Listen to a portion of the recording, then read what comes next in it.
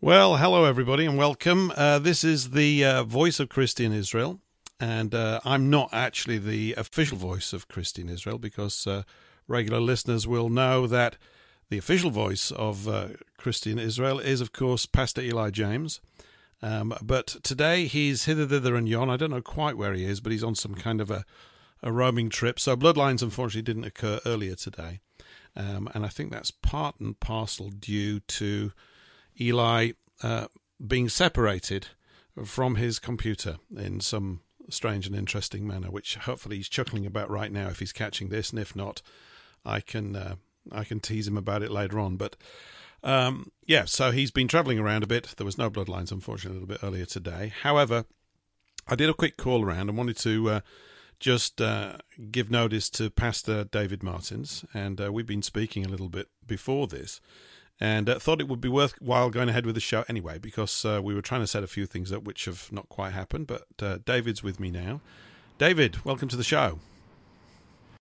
Good afternoon, Paul. It is good to be on the show again, and as usual, on a Sunday afternoon in South Africa, it is excellent weather. We've had some rain after a long period of drought in the town of Oudtshoorn, where I live, and it's a town that is well known for its ostriches. And even the ostriches were suffering. Is it? Ostriches. Is it really? Yes. Oh, wow. So do you have ostrich eggs? Do you have ostrich eggs for breakfast? No, Pastor. We don't eat ostrich. Okay. Yeah, but I just think that'd be an incredibly large egg for breakfast, wouldn't it? You'd only need one ostrich egg, surely, to do enough scrambled eggs for a family of four, surely. So, an ostrich egg is equivalent to about 24 eggs, and hen's eggs. So they're quite large, and I've seen quite some big ones of these. In fact, some of the shops that we have here sell these over the counter. Yeah. So instead of walking into the shop and buying a dozen of eggs, you buy an ostrich egg and you have 2 dozen eggs in one. So a gigantic omelette. I mean, that seems a little bit harsh, doesn't it? How frequently do ostriches lay eggs then? Are you up to speed on this? Pastor, sorry, Paul, they actually lay 2 to 3 eggs at a time. Oh, really? And, okay. Yes, and I think there's about 2 years before they lay eggs again, but or before they have. Well, it's quite a very lucrative product to market because of the fact that they duplicate themselves in a matter of a relatively short period, quite easily, because their survival rate of the chicks are quite high. So unless, of course, they disease ridden, from time to time we have bird flu, and they have to get rid of quite large numbers of these birds. But of course, in the olden days with hats and with ostrich feathers, there was a lucrative market for ostrich feathers. Today, they use the feathers for feather dusters. There's not much other use for them. I like that. I think there's a few ostriches running around the home counties, here outside London. I'm sure there are. They set up ostrich farms about 20 years ago. I remember somebody was thinking of investing in them. He said, we must get into the ostrich farming business. I went, I don't think so. Chickens are big enough for me, really. But we went to see some ostriches, and they're pretty big things, aren't they? Yeah, but the feathers, wow, interesting. So are you still, would we say that you're still the man on the Cape, or are you not on the Cape anymore?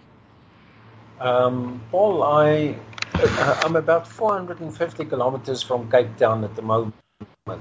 Right.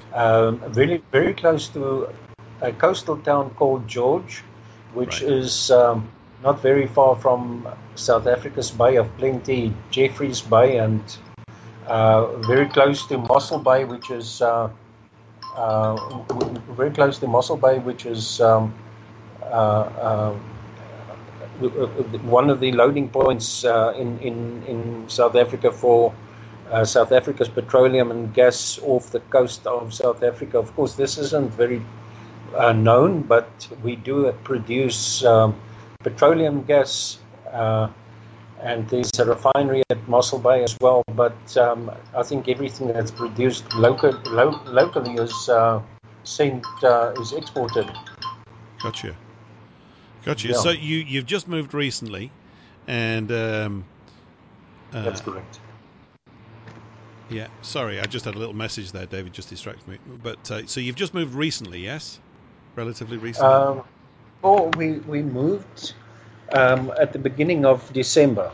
All right. Okay. Well, that is pretty recent then, as far as I'm concerned. It is recent. We're Yeah. still busy hanging pictures and mirrors and things, but we've managed to at least settle lovely. We thoroughly enjoying where we're staying. We've very close to town. One of the things that really got us down in Cape Town was the immense level of traffic. My son was at a school right underneath or right at the foot of Table Mountain, which was only about 32 kilometers from where we lived. And like on one particular day, I had to go and fetch him from school. I thought, well, if I leave at 3:10, it would get me to the school way in time for him to collect him at 4:00. However, I only managed to get to his school at about 6:10, and then we turned around to go back home, and we only arrived home at about 8:15. Right. So traffic is really a massive hampering to really, to even to consider. I can't believe it, really. It's a country so big. Your country's so big in comparison to over here, and you're still getting traffic jams. What's going on, David? It's outrageous. Well, very, very silly. Very silly. Traffic in the Cape, because of the particular way in which Cape Town is developed, every major artery in Cape Town becomes a massive traffic block every morning and every afternoon. Big times, and even though many people have, they work what we call a split time, or where they start perhaps at 6:00 in the morning and they leave at 3 in the afternoon instead of starting at 8 and leaving at 5. Yeah. The traffic is still a major problem. But and other also, than the traffic, course, other than the traffic, are you happy where you are? Then is it a better situation for you? Well, we are at the moment. We walk to town. It's a 5-minute walk to town. We if you stop at the stop street and you wait for 2 cars to pass, that is the traffic snarl that you end up with, right. which is absolutely fantastic. We have at least a very large level of freedom of movement without having to spend hours in the traffic. Okay. Oh, well, that's good. That's great. So we when we were speaking a little bit prior to the start of the show, you potentially had somebody lined up, but technically I think they can't make it today. So hopefully, maybe when Eli returns, you'll be able to bring that guy back in. That would be good. Yes. But there was something. Obviously, I've not had much time to prepare for this. Terribly sorry, dear listeners, but we thought it was still worthwhile going ahead anyway because it's the right thing to do. And obviously, if your guest had turned up, it would have been great. But it doesn't really matter. It'll be great when he does turn up. So it's just a technical snafu, isn't it? But there was something that you wanted to sort of touch upon. I mean, I don't know if you're following through on the thing that you discussed with Eli from last week. I'm sorry to be so ignorant of situations. I don't know what it's like for you, David. I find that there is only so many minutes in the day, and I would love to listen to everything, but I just can't. It's just not possible anymore. I have to sort of stop. Absolutely. It's tricky. Absolutely. Isn't it? So it is purely because one is basically bound either by to your computer to listen, or making use of your cell phone. In which case, you end up most probably with spending some time on telephone calls, missing a lot of it in any case. Yes. Yes, Paul, there's a document that I've had on my computer for quite some time, most probably the best part of about 3 to 4 years. Right. But this particular document, the heading of this document says, "Who's running South Africa?" And the reason why I would want to discuss it on this program is it is so much in line with the programs that me and Eli normally run on this show. Yes. With the fact that this particular document reveals that which is happening globally, and as we progress through this, I'm going to read through most of this document, and we'll just touch on some of the aspects. If you want to interrupt me, yeah, I think we will. I'll try and interrupt you as best I can in the most appropriate place, if you can forgive me. What year is this document from? Then that'd be interesting to know. What year are we talking about? When was it originated? Paul, there is. Let me just go to the end, and we can see if there is a date on it. It seems like. Excellent. I've got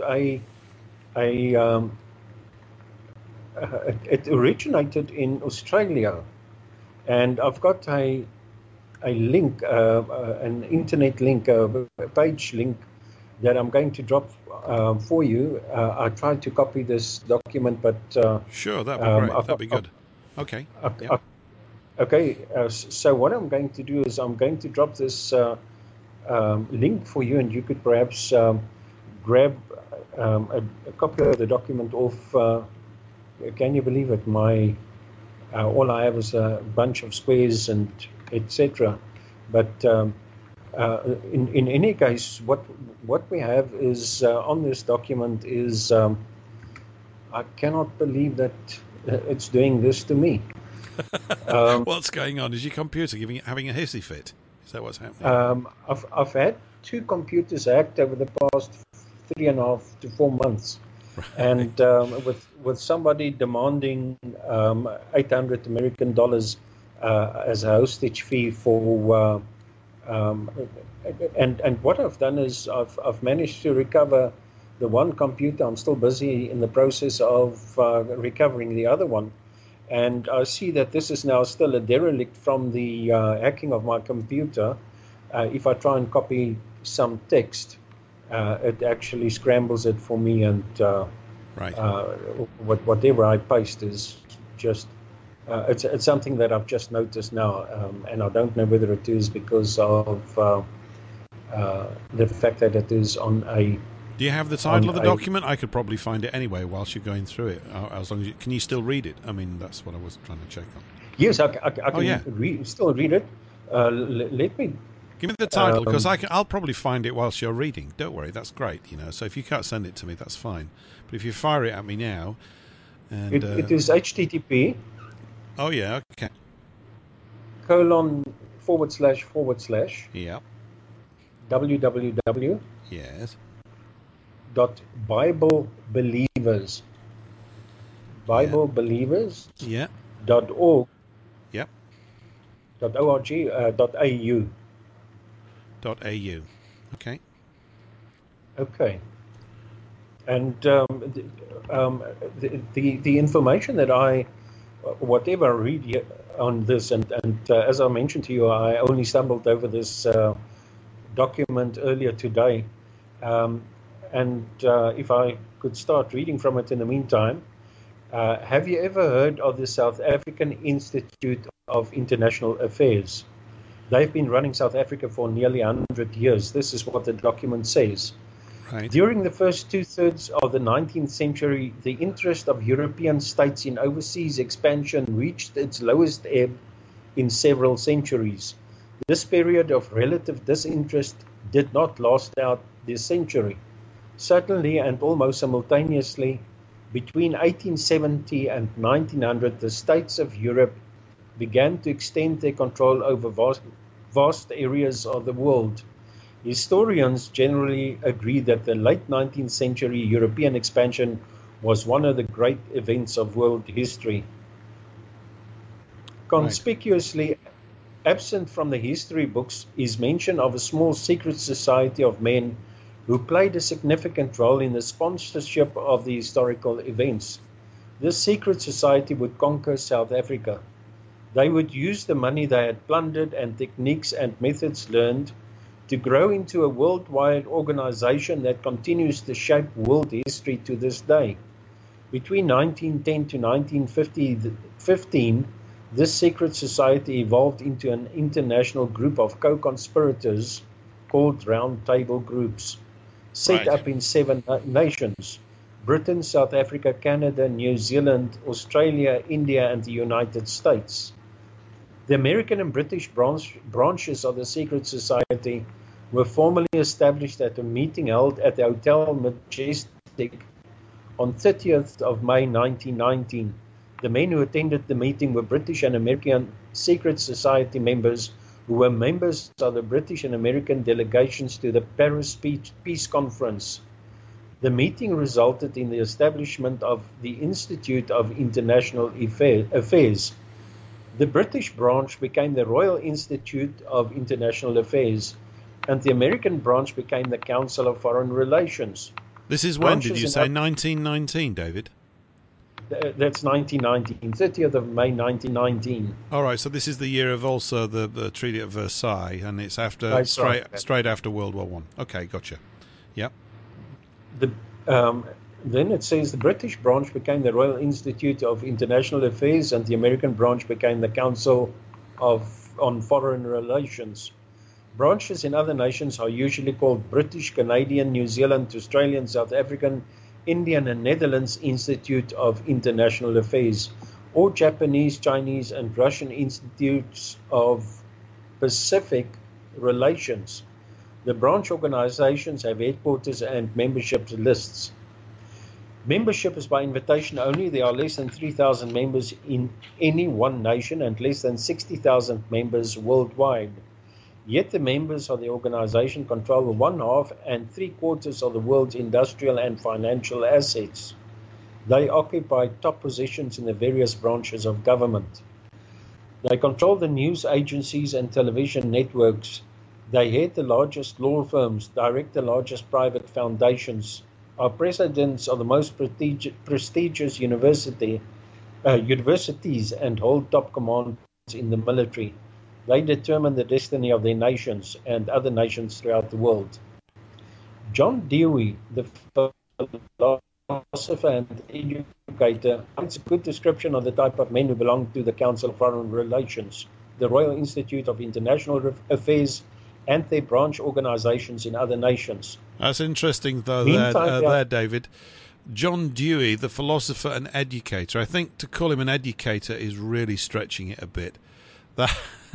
Yeah. He was a dumber downer. He was one of the first great let's dumb down the so-called education system. That was his role, wasn't it? And he was an ardent internationalist, probably a commie, really, I suppose. But I always like the way they give themselves these titles, like philosopher. Well, they're a waste of time, and an educator. Well, he certainly wasn't that. Yeah. But carry on. Sorry, I'm just going to bark a little bit when I say No problem. things. You're welcome to interrupt at any time, Paul. Mm-hmm. Meantime, there are certain practical men who combine thought and habit, and who are effectual. Their thought is about their own advantage, and their habits correspond. They dominate the actual situation. They encourage routine in others, and they also subsidize such thought and learning as are kept remote from affairs. This they call sustaining the standard of the ideal. Subjection they praise as team spirit, loyalty, devotion, obedience, industry, and law and order. But they temper respect for law, by which they mean the order of the existing status, on the part of others with most skillful and thoughtful manipulation of it in behalf of their own ends. While they denounce as subversive anarchy, signs of independent thought, of thinking for themselves, on the part of others, least such thought disturbs the conditions by which they profit. They think quite literally for themselves, that is, of themselves. This is the eternal game of the practical men. Hence, it is only by accident that the separate and endowed thought of professional thinkers leaks out into action and affects custom. That's quite a lengthy it is. It's quite a tortuous thing as well, isn't it? I mean, they use very clumsy language at times to explain things. I think. Do. And that was extremely clumsy. Not you, but the actual writing is sort of. They use all these sort of multiple qualifiers and within sentence structures, and it ends up sort of putting you to sleep, really. But actually, not really. You know what I mean? But that's what. Yes. It's just the way that they marshal language. But yes. But then, as we know, the Jews, they like to scramble things for their benefit. Now, the writer will.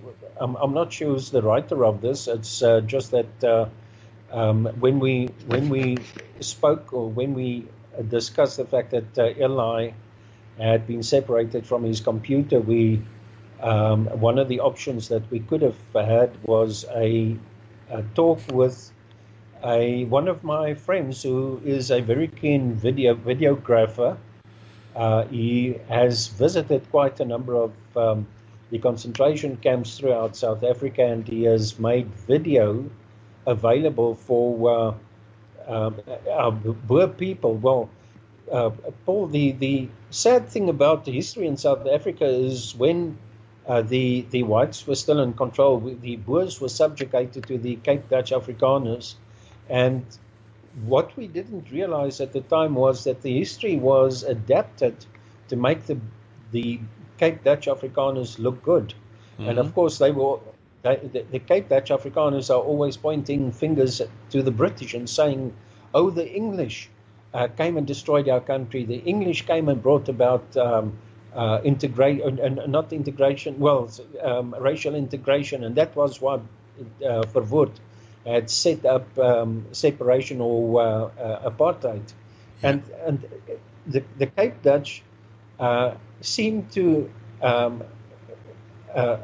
they seem to use every opportunity to pretend or to point finger at the British for the Anglo-Boer Wars.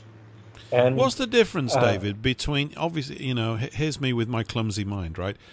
But when someone says the word Boer to me, I actually think of the early Dutch settlers.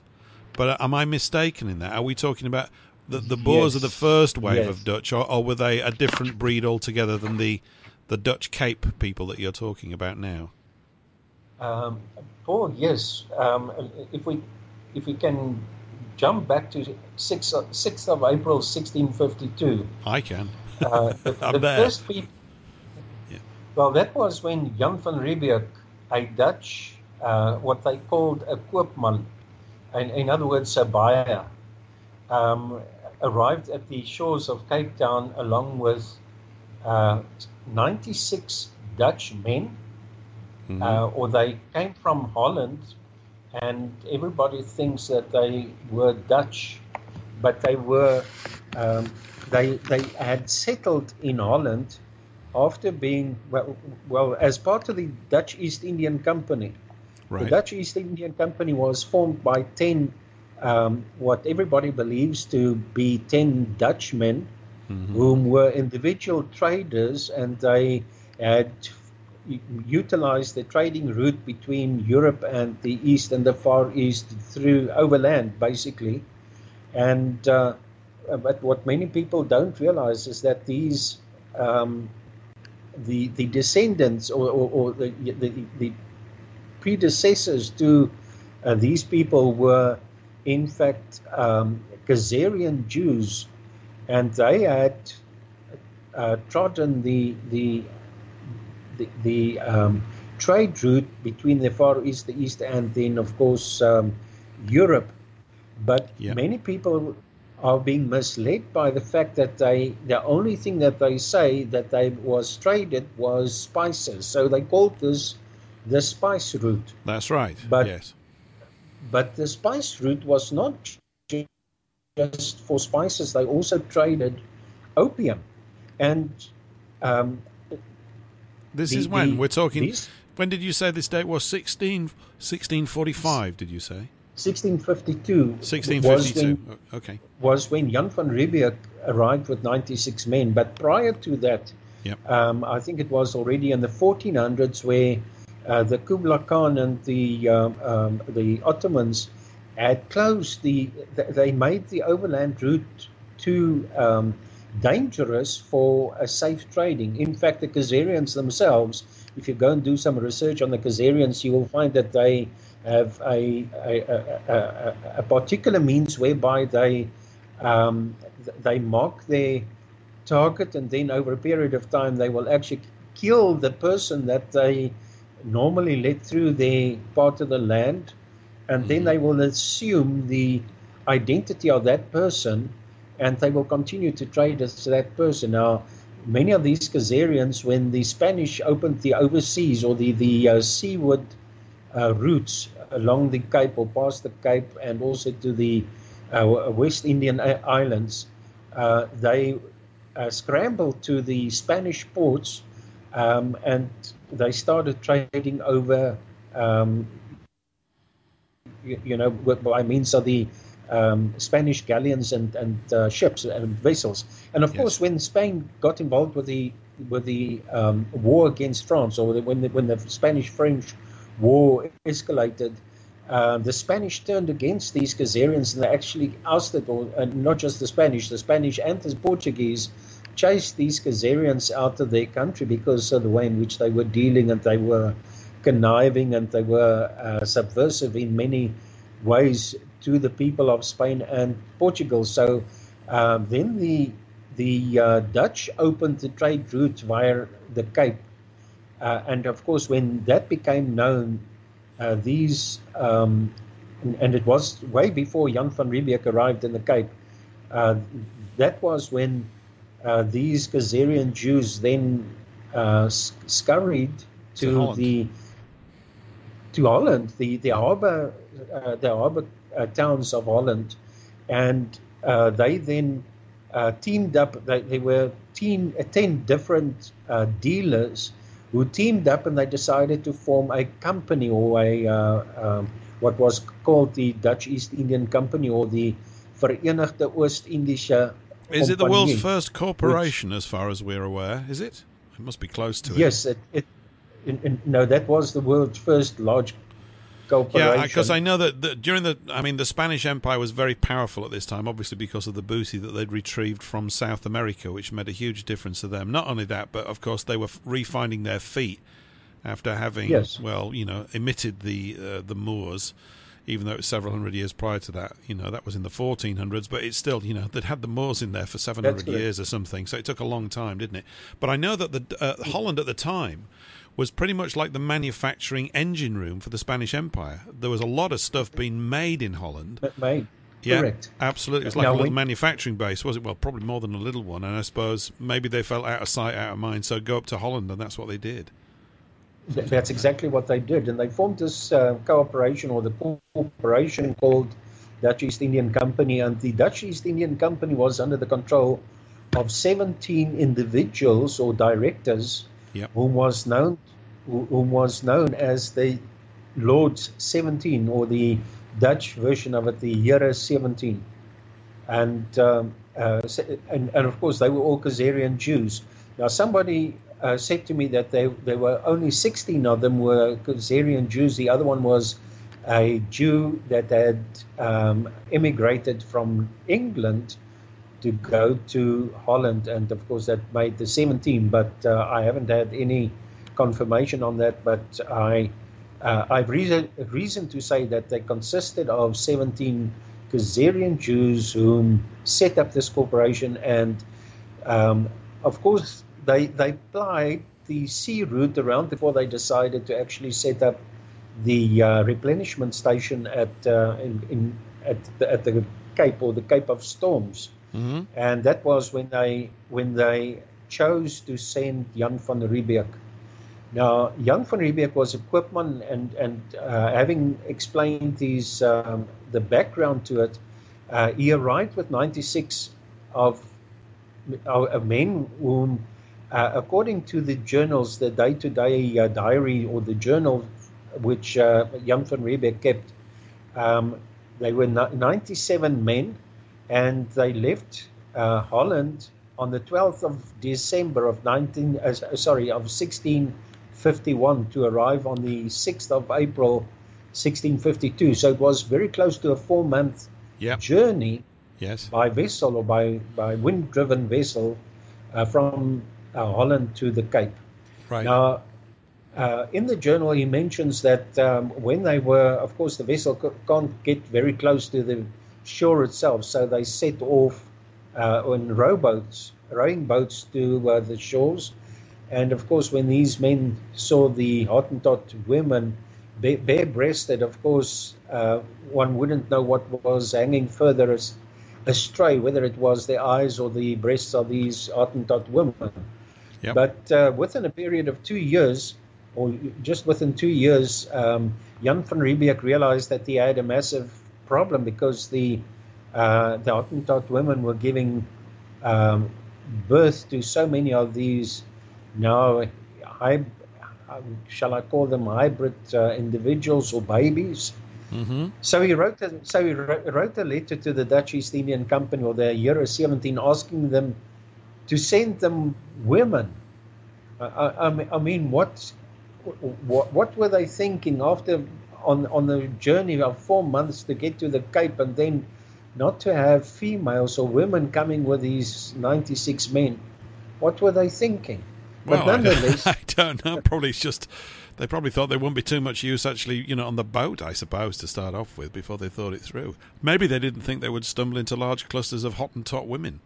Obviously they did, and that just sort of exacerbated the problem, I guess. Sounds like that. Exactly, but one can without fear of contradiction say one of the things that they started doing when they arrived there was to build a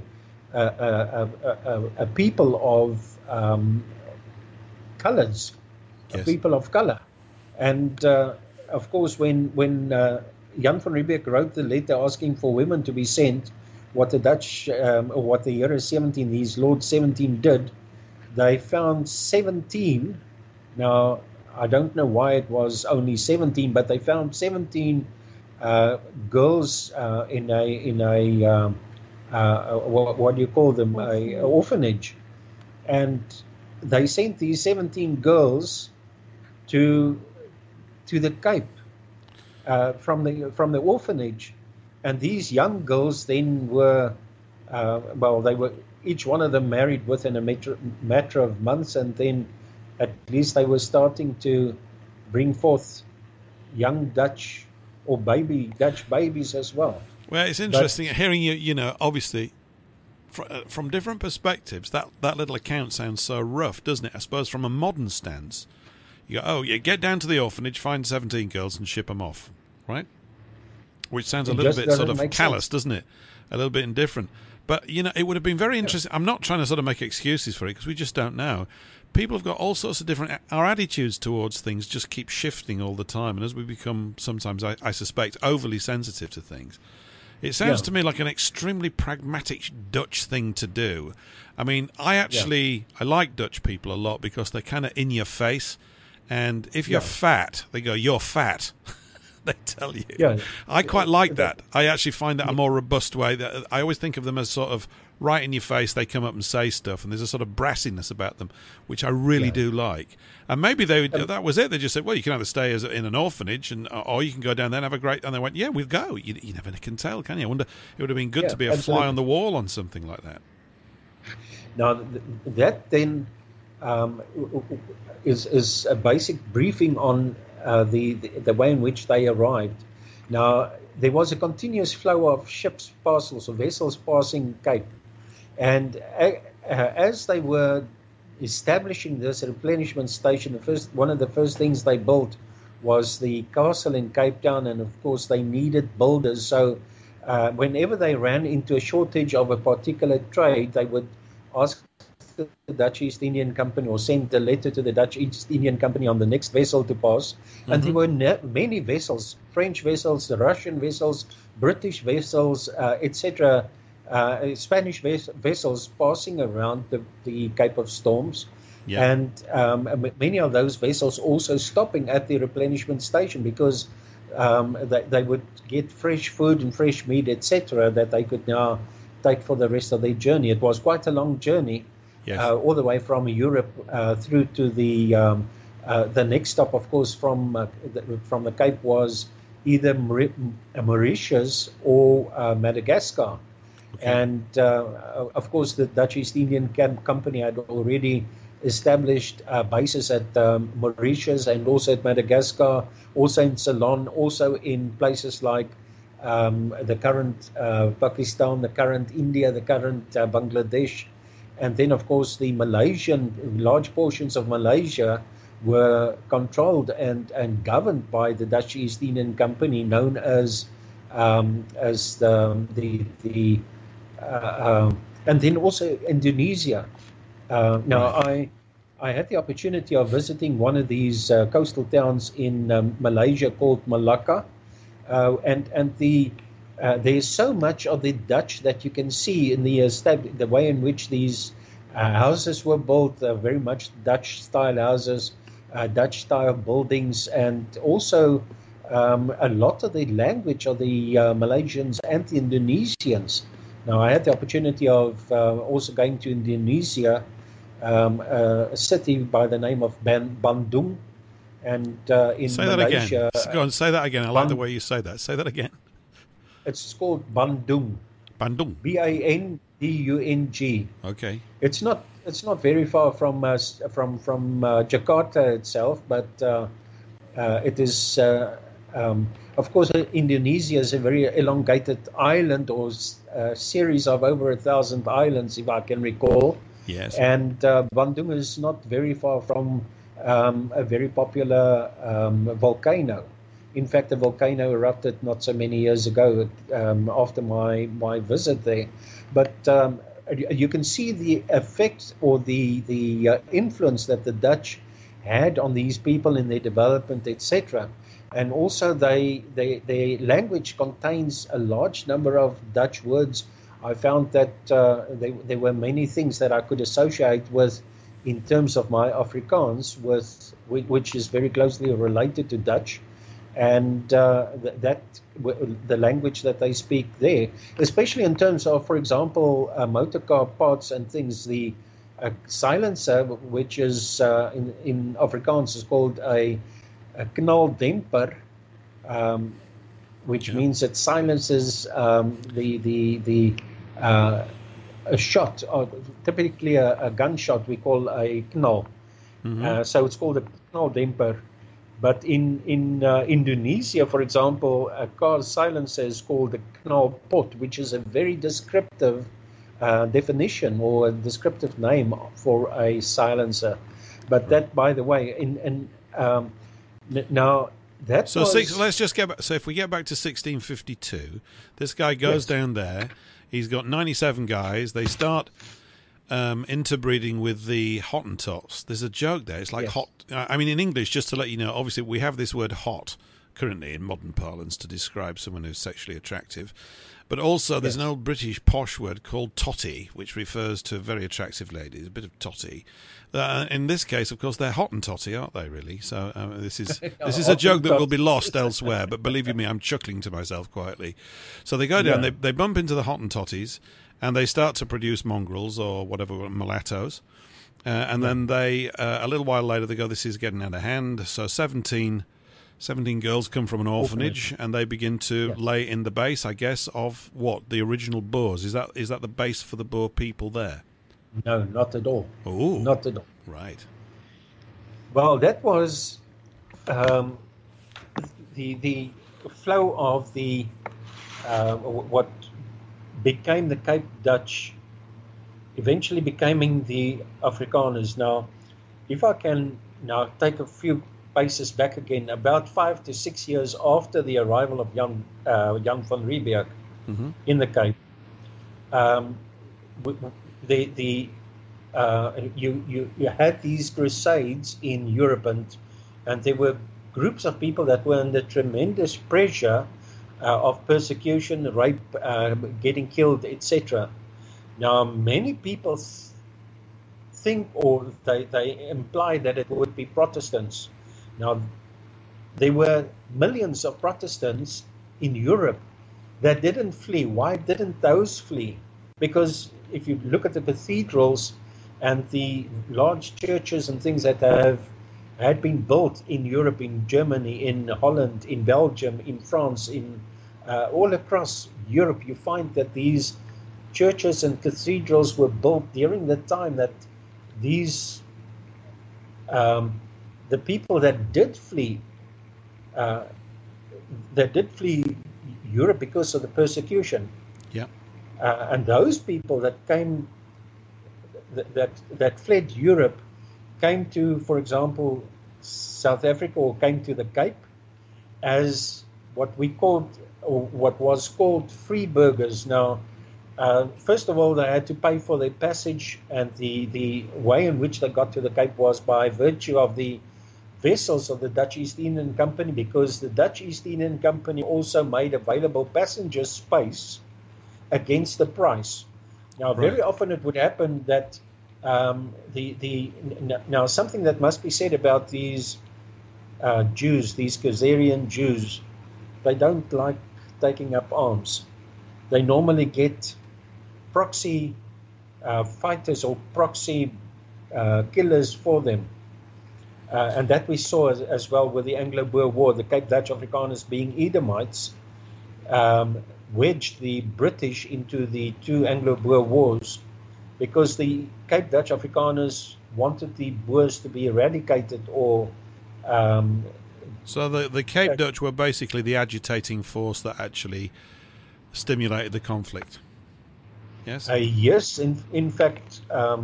the evidence that I managed to get over, or get across, Paul, was that soon after the two conventions that established the Boer republics, or at least gave the Boer republics the independence and the recognition of the Western world, were the Sand River Convention of 1852. Yeah. And the Bloemfontein Convention of 1856. Now, those two conventions gave what had something that had the British were attempting to annex as much of the Boer republics, or the grounds that had been held by the Boers. The British attempted to annex that.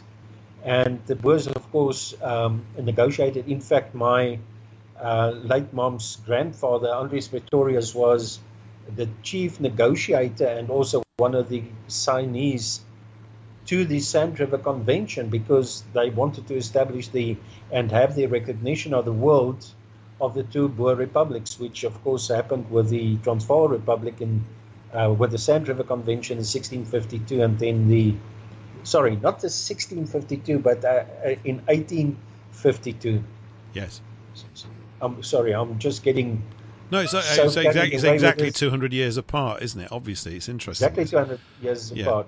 Now, what I wanted to say is that the free burghers that arrived in the country, that had arrived at the Cape, some of them arrived as free burghers. In other words, they could pay their full shipping fare, or the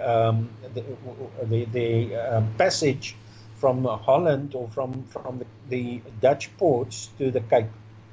But many of these individuals that did come, or the families that did come, had to not just pay the passage, but also had to provide a service to the Dutch East Indian Company vessels, or the Dutch East Indian Company on their vessels. Yeah, they earned their way in part. They were in part earning their way to cover their fee, as it were. Gotcha. Okay. That's right.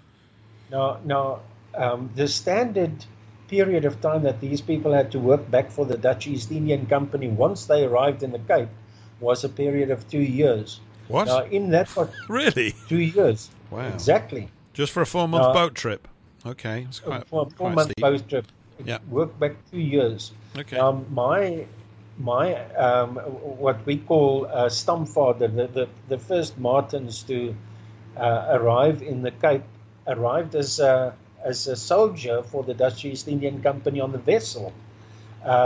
When he went to Holland to negotiate the passage from Germany, because they were from Germany, well, on the one side from Prussia, the Republic of Prussia, and on my mother's side from Germany. But on my father's side, when he came from Prussia via Germany to go and negotiate the shipping or the passage from Holland to the Cape, the only way in which he could get onto the vessel was if he had signed up as a soldier to protect the vessel on the way, because there were a lot of the ships were also subject to attacks from sea. What do you call them? Monsters.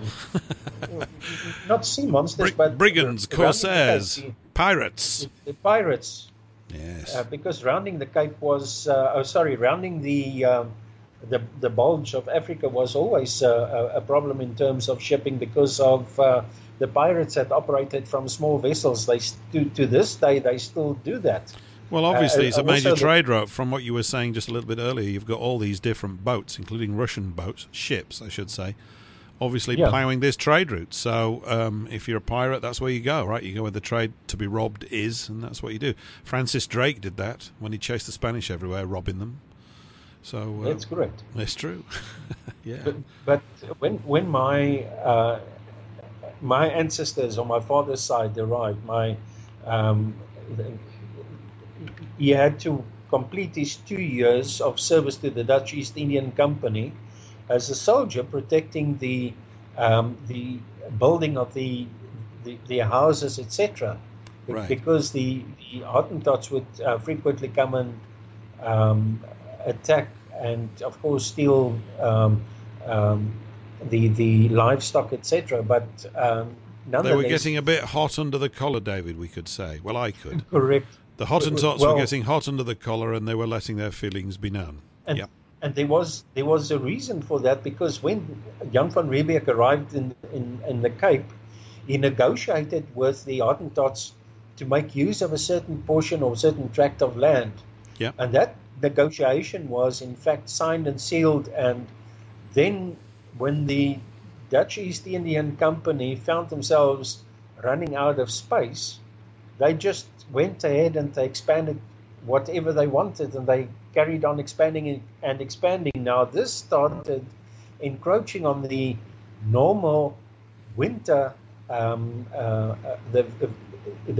Cape itself is in a winter rainfall area. Mm-hmm. So this winter rainfall area provided pastures for the feeding of the Hottentots' cattle. So it's a critical area for the balance of life for them. Okay, right. So the Dutch started encroaching on the Hottentots' ground far and beyond that which the Dutch had initially negotiated for, and that they had been given the authority to utilize for the establishment of. But the other thing is this: now the Boers, or the people who eventually became the Boers, those that had been or came here as freeburgers, that were not associated with the Dutch East Indian Company at all. They were not buyers, they were not builders, but they were contracted for the purpose of the passage. Now, those people, when they had finished their 2-year obligation to the Dutch East Indian Company, they would now want to go and cultivate their own land and their own livestock and etc.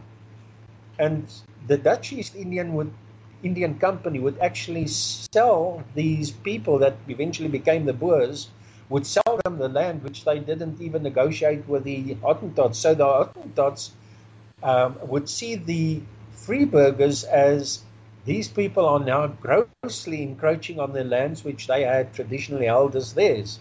Yes. And so the Boers, or the people who eventually became the Boers, were the first line of defense for the Dutch. Right. and the Boers were being attacked, etc. Now, if you add up all these things, there were so many things that the Boers actually found to be totally unacceptable, and that was what made of them track Boers. Now, track Boers are the ones So that... where does this word Boer come from? What's the obviously, if we look at Europe, I don't think of me knowing of any people in Germany, stroke the borders of Holland, Belgium, as Boers. Yeah, that's where I think of the root of these people. So where did this word spring up from, Boer?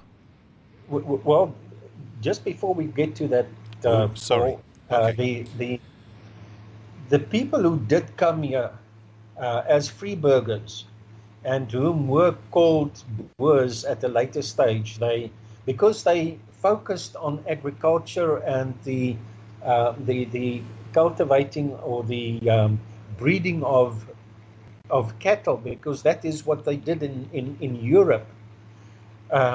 What I didn't know, what many people don't know, is the fact that those people were evading, or they were fleeing Europe because of the church, the Roman Catholic Church, as well as Protestantism, because they did not get themselves into Protestantism.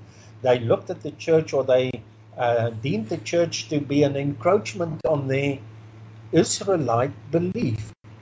Right. And of course, so many of these Boers, or the people who eventually became the Boers, they had Bibles, but they only read from the Old Testament. They didn't read the New Testament, because the New Testament was the scriptures of the very people that persecuted them and that killed them. And if you don't want to accept the Pope as God's authority on the earth, then you would be beheaded, or you would end up on a fire, or in a fire, or you would be fed to lions.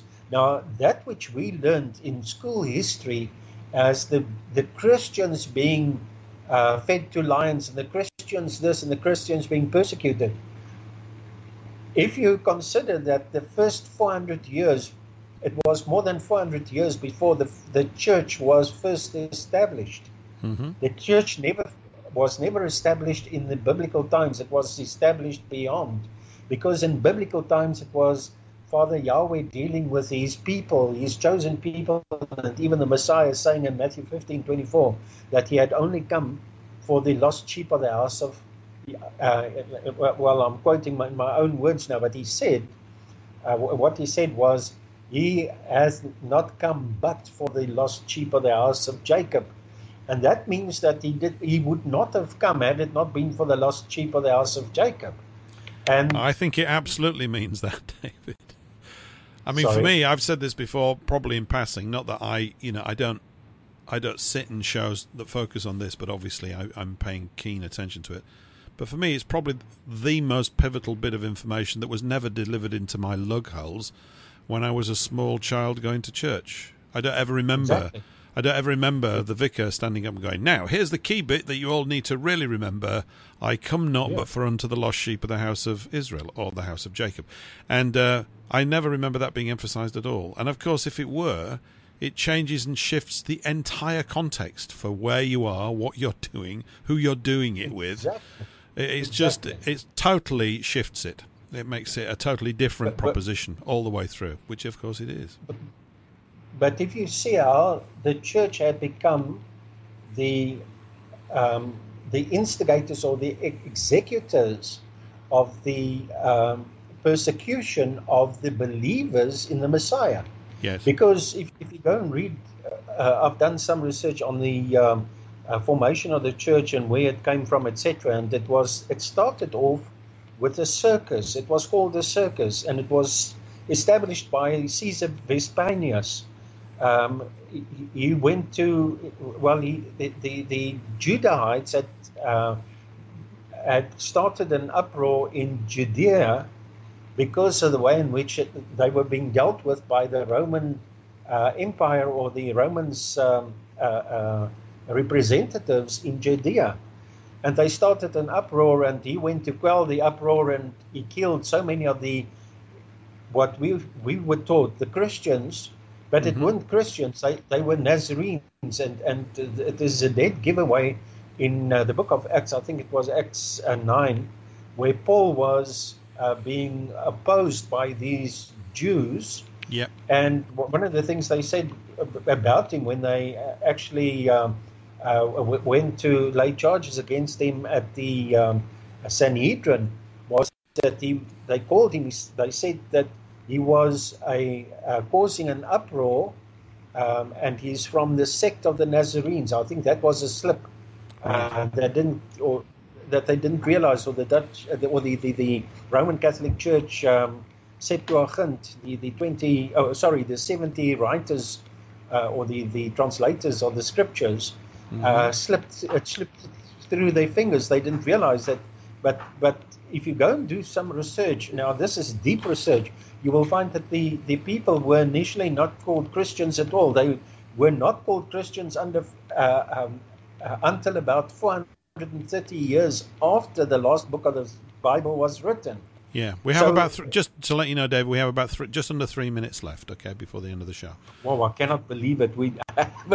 But it's so interesting. Well, it's one of those things that if you start talking about it, the deeper you go into these things, you will find that Christians only became evident in the writings of the Roman Catholic Church about 430 years after the last Bible book was written. Yeah, it wouldn't surprise me. I mean, I think this period of history as well, let's plonk on 1652. There's something about the 17th century that really needs, for me anyway, personally, a lot more examination, because it's almost as if the modern hell all begins and springs out of that century. Absolutely. Absolutely. And it's not that long ago. I've said before, the older I get, the more recent ancient history seems.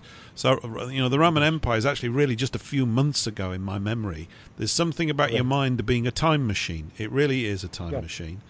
What I would suggest is perhaps it would be an idea for us to I know I've been invited on a few occasions already to actually present my own show. But if we could perhaps look at this in the very near future, where I can continue with this, because there's so much to share. People, even the Boers, don't know about this. Yes. And of course, it's so interlinked with the scriptures that it staggers the mind to come to grips with this. But, it does. I think we can do that, David. I think we can do that. I think it's probably time for us to wind up now. We've got just over a minute left. Can you believe it? It does fly by.